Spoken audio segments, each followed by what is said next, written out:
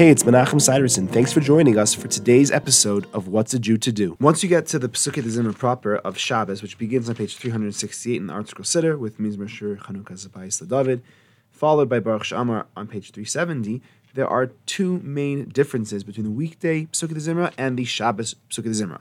There is something that is omitted, and there are other things that are included. Today, let's talk about the thing that is omitted.